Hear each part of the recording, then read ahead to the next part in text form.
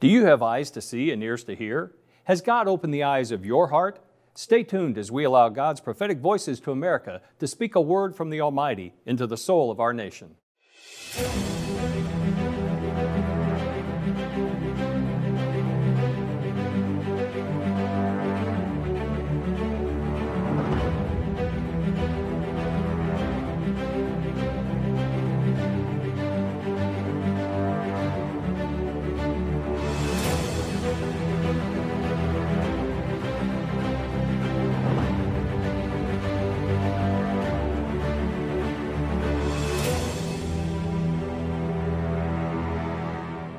Greetings in the name of Jesus, our blessed hope, and welcome to Christ in Prophecy. I'm Tim Moore, the Senior Evangelist of Lamb and Lion Ministries. You know, America was originally founded by pilgrims, Christians motivated by God to find a place to exercise their faith. They aspired to demonstrate that a society could be built on biblical principles. So the writings of these earliest settlers to the New World spoke of entering into a covenant with God, committing themselves to live by Judeo-Christian values, and seeking to build a city on a hill. While not all of America's founders were committed Christians, and our nation has not always lived up to those lofty aspirations, America grew and was blessed. Indeed, there can be little doubt that God did shed His grace upon this land, multiplying its population, its material blessings, and its ability to be a conduit of blessing to the rest of the world. America itself came to represent liberty, the people longing to live free around the world. But as we grew more prosperous, we began to wander away from God. Following in the pattern of ancient Israel and Judah, this land of blessing forgot the God who blessed it.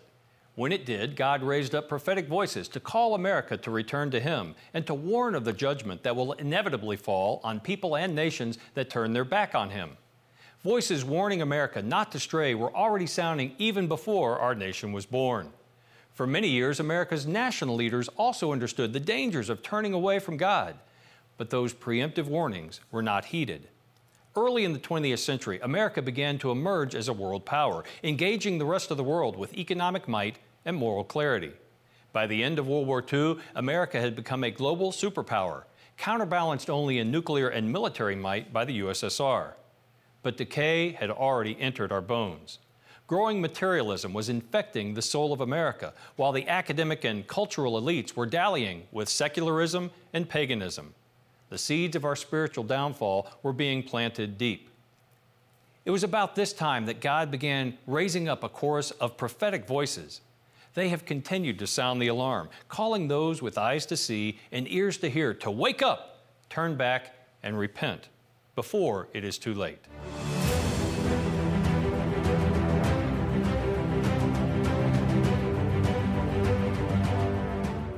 The first of the voices we will consider was an immigrant preacher from Scotland who rose to the highest corridors of power in Washington, D.C.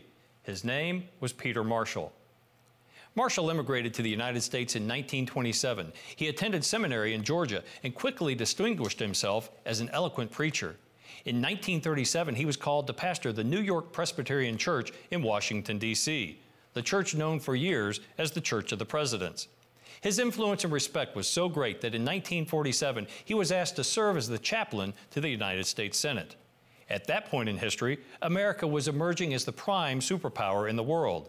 Our influence was instrumental in crafting the post-war order, and the Christian foundations of our society were still evident and celebrated. But Peter Marshall's most famous prophetic moment came in the midst of World War II. He delivered a sermon in New Orleans in 1944 that shocked his audience and still has the power to shock us today. Marshall's sermon was titled Trial by Fire. He recounted the spiritual battle that pitted the prophet Elijah against the prophets of Baal. We're all familiar with that Old Testament account. King Ahab's pagan wife Jezebel had elevated Baal worship throughout the northern kingdom of Israel. Determined to honor the true and living God, Elijah challenged the prophets of Baal to a contest. Both he and they would prepare sacrifices, and the God who was able to rain down fire would be proven true. The prophets of Baal carefully prepared their sacrifice and cried out to their false god. They worked themselves into a frenzy and cut themselves, trying in vain to convince Baal to show himself. Elijah ridiculed their efforts, even as he awaited his turn. He even drenched his sacrifice and the wooden altar he had erected with gallons of water. When it was his turn to pray, Elijah raised a simple prayer to Jehovah.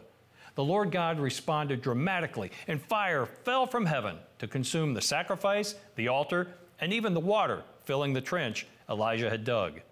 The people of Israel fell on their faces and cried out, "The Lord, He is God! The Lord, He is God!" Peter Marshall made a bold declaration to his New Orleans audience, decrying America's slide into moral confusion and the rampant materialism already creeping into our national psyche. In 1944, Marshall said, "Millions of people in America live in moral fogs. They move in a sort of spiritual twilight. Modified morality, modified dishonesty is the practice of millions more. Surely the time has come to be honest about it. If we have thrown away our national heritage, if we no longer believe that this nation was founded under God, if contrary to what is stamped upon our coins, our trust is not in God, but in Baal, let us say so." He went on to say, America needs a prophet like an Elijah, a prophet who will have the ear of America and will say to her, well, let's just listen to how Peter Marshall declared. We need a prophet who will have the ear of America and say to her now, how long will you halt and stand between two opinions? If the Lord be God, follow him. But if Baal be God, follow him and go to hell.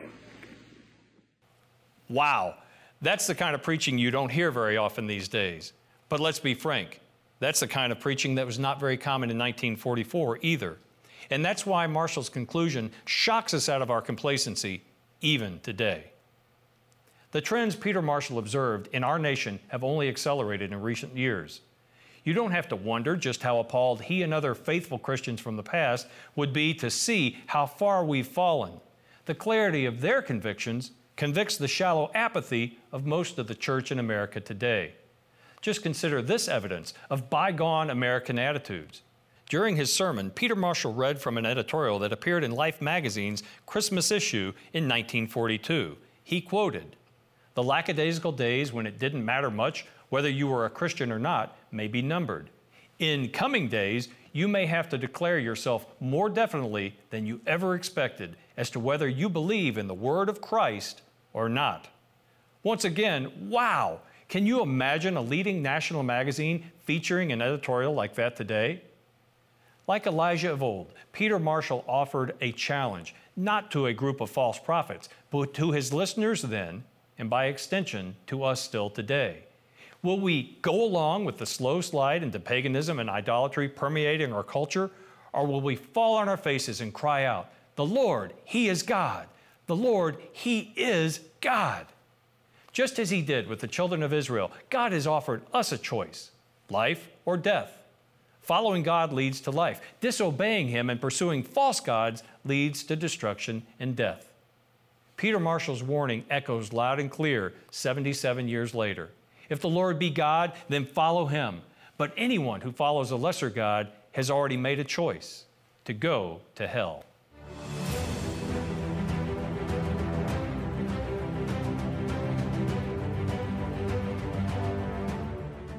The next voice was a very young Pentecostal preacher from rural Pennsylvania.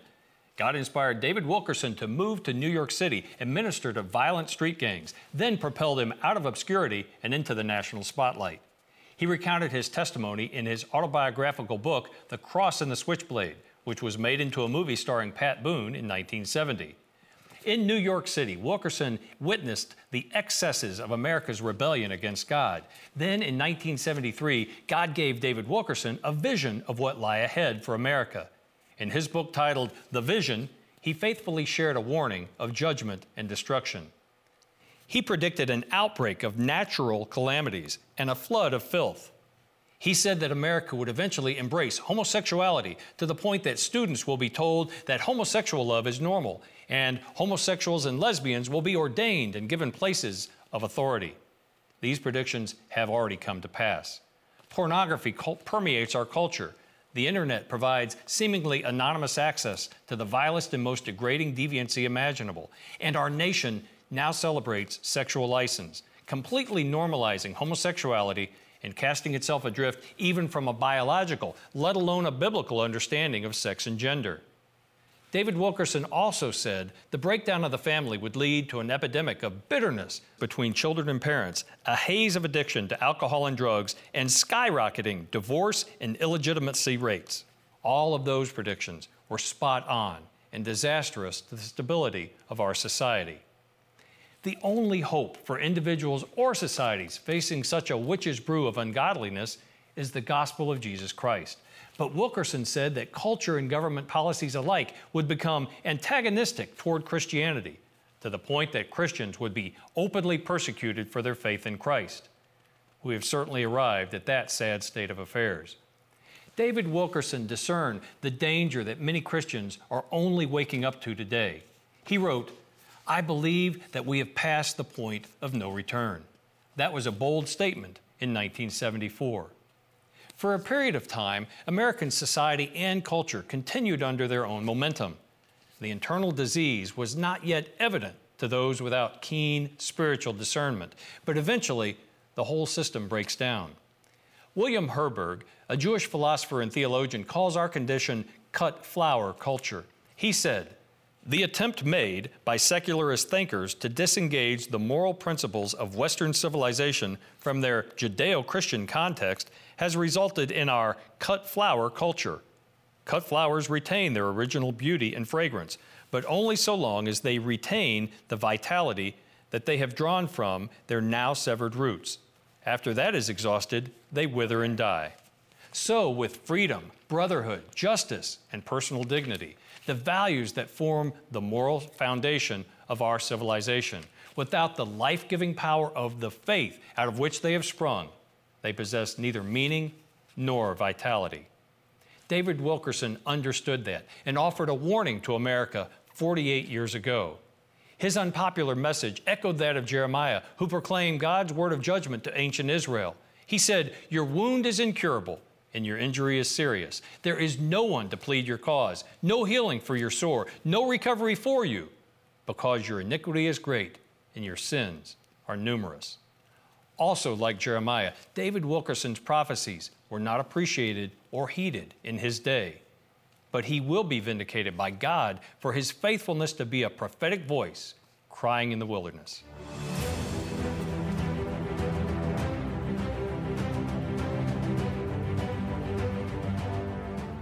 Francis Schaeffer also hailed from Pennsylvania, but became famous while ministering outside America.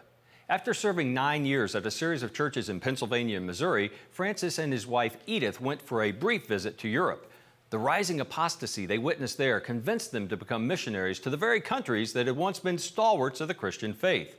In time, scores of disaffected young people from the United States streamed to their ministry in Switzerland called L'Abri Fellowship. Schaeffer recognized the spiritual crisis at home in America and became an outspoken opponent of the humanism infecting Western societies. His book and accompanying film series, How Should We Then Live?, was acclaimed internationally. Schaeffer described it as a sweeping epic on the rise and decline of Western thought and culture. True to that claim, Schaeffer reviewed Western civilization over the past 2,000 years. He pointed out where the West began to stray from its Christian foundations and decried the impoverished values choking America, a desire for personal peace and affluence.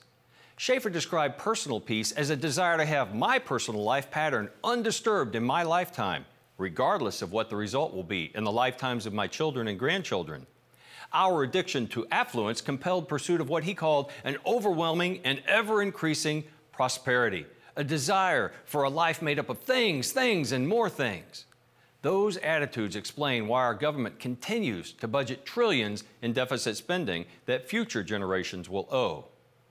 Francis Schaeffer aptly described the threat many Americans are waking up to right now when he said, "As the memory of the Christian consensus, which gave us freedom, is forgotten, a manipulating authoritarianism will tend to fill the vacuum." Governors and bureaucrats across America are proving that true today. He warned that societies would be ruled by an arbitrary elite with arbitrary values and highlighted 3 looming dangers: scientific tinkering with the human genetic code, growing manipulation by the media, particularly television, and reliance on shifting public opinion as the basis for law instead of a consistent interpretation of the Constitution. 47 years later, All of those dangers are upon us in full force. Schaeffer was alarmed by America's slide toward humanism. As a response to the guiding documents of that ideology, the Communist Manifesto of 1848, the Humanist Manifesto I of 1933, and the Second Humanist Manifesto in the early 70s, Schaeffer wrote a Christian Manifesto in 1973. He warned that humanism is an exclusivist, closed system which shuts out all contending viewpoints, especially if those views teach anything other than relative values and standards. It is, as he said, completely intolerant. He cited Supreme Court Justice Frederick Vinson, who asserted, "Nothing is more certain in modern society than the principle that there are no absolutes." Certainly, humanism rejects Christianity and its dependency on God and God's law. Steeped in humanism, America no longer recognizes a supreme judge beyond mankind. Instead, we have become like Israel in the time of the judges. Everyone does what is right in their own eyes. In contrast, Schaeffer popularized a phrase that has come to describe the entire biblical belief system: Christian worldview. Summing up that worldview, he wrote, "Unless the Bible is without error, not only when it speaks of salvation matters, but also when it speaks of history and the cosmos, we have no foundation for answering questions concerning the existence of the universe and its form and the uniqueness of man. Nor do we have any moral absolutes or certainty of salvation, and the next generation of Christians will have nothing on which to stand." Schaeffer's greatest frustration was with the church and what he described as the failure of the evangelical world to stand for truth. In the face of demands to secularize, Schaeffer said most of the evangelical church has accommodated to the spirit of the age by holding a weakened view of the Bible and no longer affirming the truth of all the Bible teaches. Francis Schaeffer's prophetic warning and challenge echoes into the present and should rally us to stand firm on the Word of God, lest we drift into oblivion.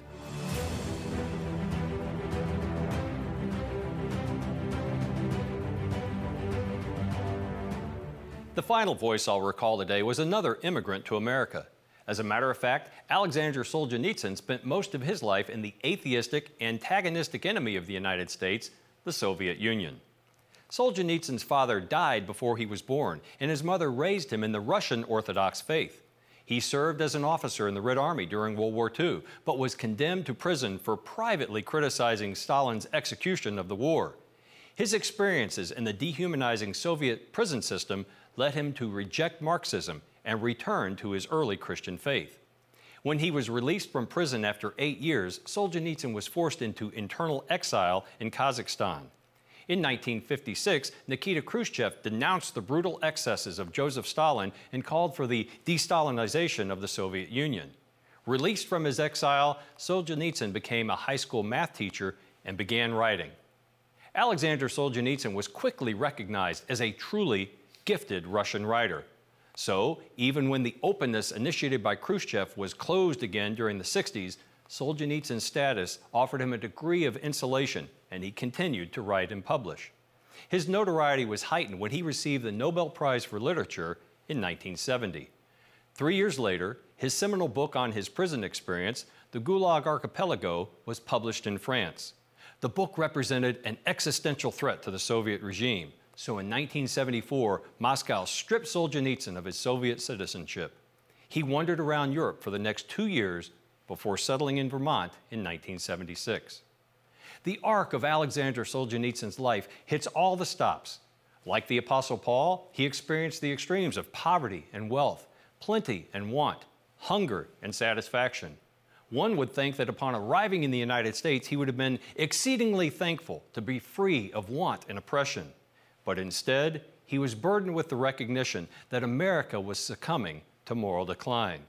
His first public speech in America was delivered at the Harvard University commencement in 1978.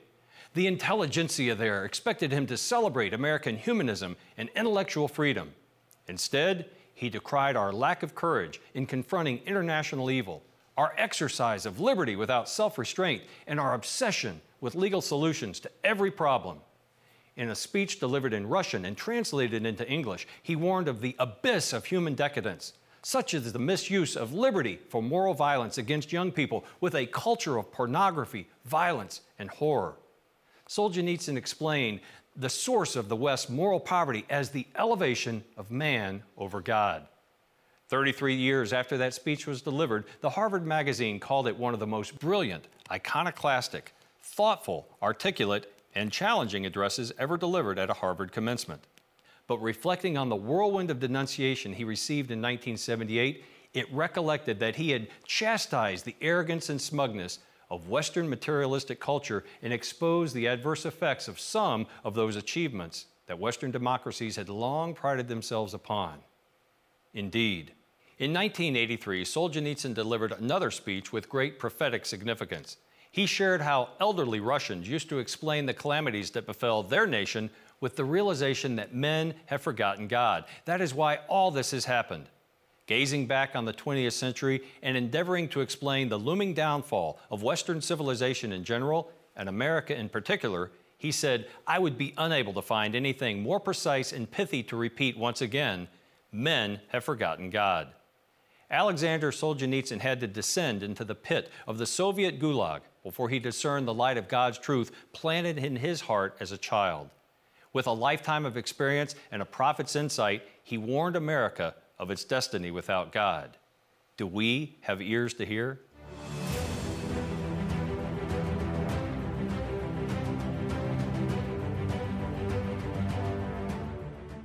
We could devote an entire episode of Christ in Prophecy to each of these men. What do they all have in common? Certainly not their origins or their pedigrees. Like the prophets of old, they heralded from a variety of backgrounds. In the weeks to come, we'll feature interviews with most of the living prophetic voices from Dr. Reagan's book.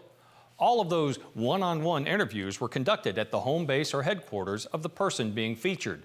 No small feat with the threat of COVID still hanging over the world. The only two individuals that we could not connect with were David Jeremiah and Franklin Graham. Lamb and Lion Ministries has great respect for their ministries and hopes that circumstances will allow us to bring you a taped interview with both of these evangelical leaders in the future. David Jeremiah is the well-known and respected pastor of Summit Mountain Community Church in El Cajon, California. His book, I Never Thought I'd See the Day, from 2011, prophetically describes 9 developments in America he never thought he'd see in his lifetime. The rise of angry atheists, the intensifying of spiritual warfare, the dethroning of Jesus Christ, the redefining of marriage, the loss of our moral compass, the marginalization of the Bible, the growing irrelevance of the church, the growing influence of rogue nations, and the erosion of support for Israel. We've decried those same developments here at Lamb and Lion Ministries for many years. David Jeremiah also asserts that we reflect the attitude of Judah, whose collective rebellion led to such depravity that God's Shekinah glory departed from the temple. But, like us, Pastor Jeremiah points to a glorious promise. He wrote, "In all the New Testament, there is not one single statement to warn Christians of the coming great tribulation or to help them prepare for it. If it were our lot to endure the wrath that will devastate the earth during those 7 years, isn't it strange that God never gave us one tidbit of information, encouragement, warning, or instruction on our preparation for it?" The reason for that omission is clear. The church will not be present at all when the tribulation comes. I just say, hallelujah. Franklin Graham is another prophetic voice from Dr. Reagan's book. He is the head of Samaritan's Purse and an outspoken evangelical voice. Unlike his gospel-preaching father, Billy, Franklin has not avoided calling out America and its leaders for straying from biblical truth. As Dr. Reagan reminds us, Franklin Graham demonstrates that the spiritual gift of prophecy can be manifested in 3 ways: supernatural knowledge of the future, the ability to understand and teach Bible prophecy, and the ability and compulsion to apply the Scriptures to current national and international trends. Franklin obviously excels in the 3rd category. I've crossed paths with Franklin at a National Day of Prayer gathering in Washington, where we laid hands on one another and prayed for each other, and at a prayer rally in Kentucky at the state capitol while I was serving in the Kentucky legislature and chairing the prayer caucus. The rallies he organized across the nation in 2016 summed up his insightfulness as a prophetic voice. He said, "The only hope for this country is Almighty God and His Son. We can't sit idly by any longer. LGBT activists, abortion rights advocates, aggressive atheist groups, and others who ignore God's word are trying to shove their agenda down our throats. Then Franklin repeated the statement he shared in all 50 state capitals. He said, "I have no hope in the Democratic Party, and I have no hope in the Republican Party.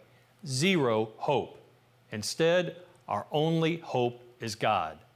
That sentiment is shared by all the prophetic voices we'll bring you in the weeks to come. God's prophetic word is foolishness to those who are perishing.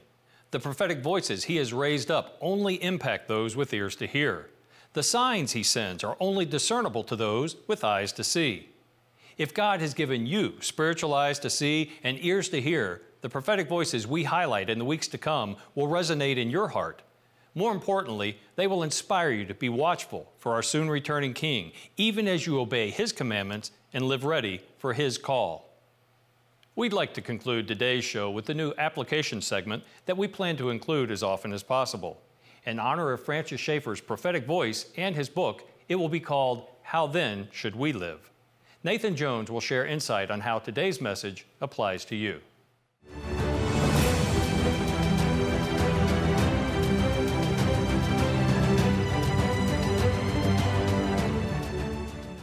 What a variety of prophetic voices. Each man came out of a different background and unique giftedness, yet all felt driven by God to use that aspect of the gift of prophecy called forthtelling. People often overlook the fact that the Hebrew prophets were forthtellers as well as foretellers. In fact, the prophets spent most of their time using God's word to spotlight societal problems. They called their listeners to repentance, true worship, and personal holiness. Forthtellers call society back to God's moral law. Well, maybe you've been wondering if you too have this gift of prophecy. What do I mean? Well, we here at Lamb and Lion Ministries believe that the gift of prophecy manifests differently today than when John completed Revelation. Today, people with the spiritual gift of prophecy have a passion to share the good news of Jesus Christ with others in the short time we have left. They do not prophesy future happenings and dates apart from the Bible. Rather, they discern where the signs of the end times are leading society and provide warning. As you can see, every Christian then has the gift of prophecy, especially if they're truly passionate about the Lord's soon return. If you're watching this program, I'd imagine that you have this giftedness as well. God wants you to use your special spiritual gift that He's given you, but maybe you don't believe you're the right person for the job. Look then to the variety of prophetic voices Tim's shown us today, which remind us of this biblical truth. God calls many different types of people. And look at the examples from the Bible. God's raised up shepherds and kings, priests and cupbearers, fishermen, carpenters, all to serve Him. He still raises up people from every walk in life. So I implore you to answer the call God's placed on your life. Instead of being a mere spectator, become a forthteller. Start by telling the people around you what Jesus has done for you using your own personal testimony. We hope you'll join us again next week on Christ in Prophecy. Until then, this is Nathan Jones saying, Maranatha, come quickly, Lord Jesus.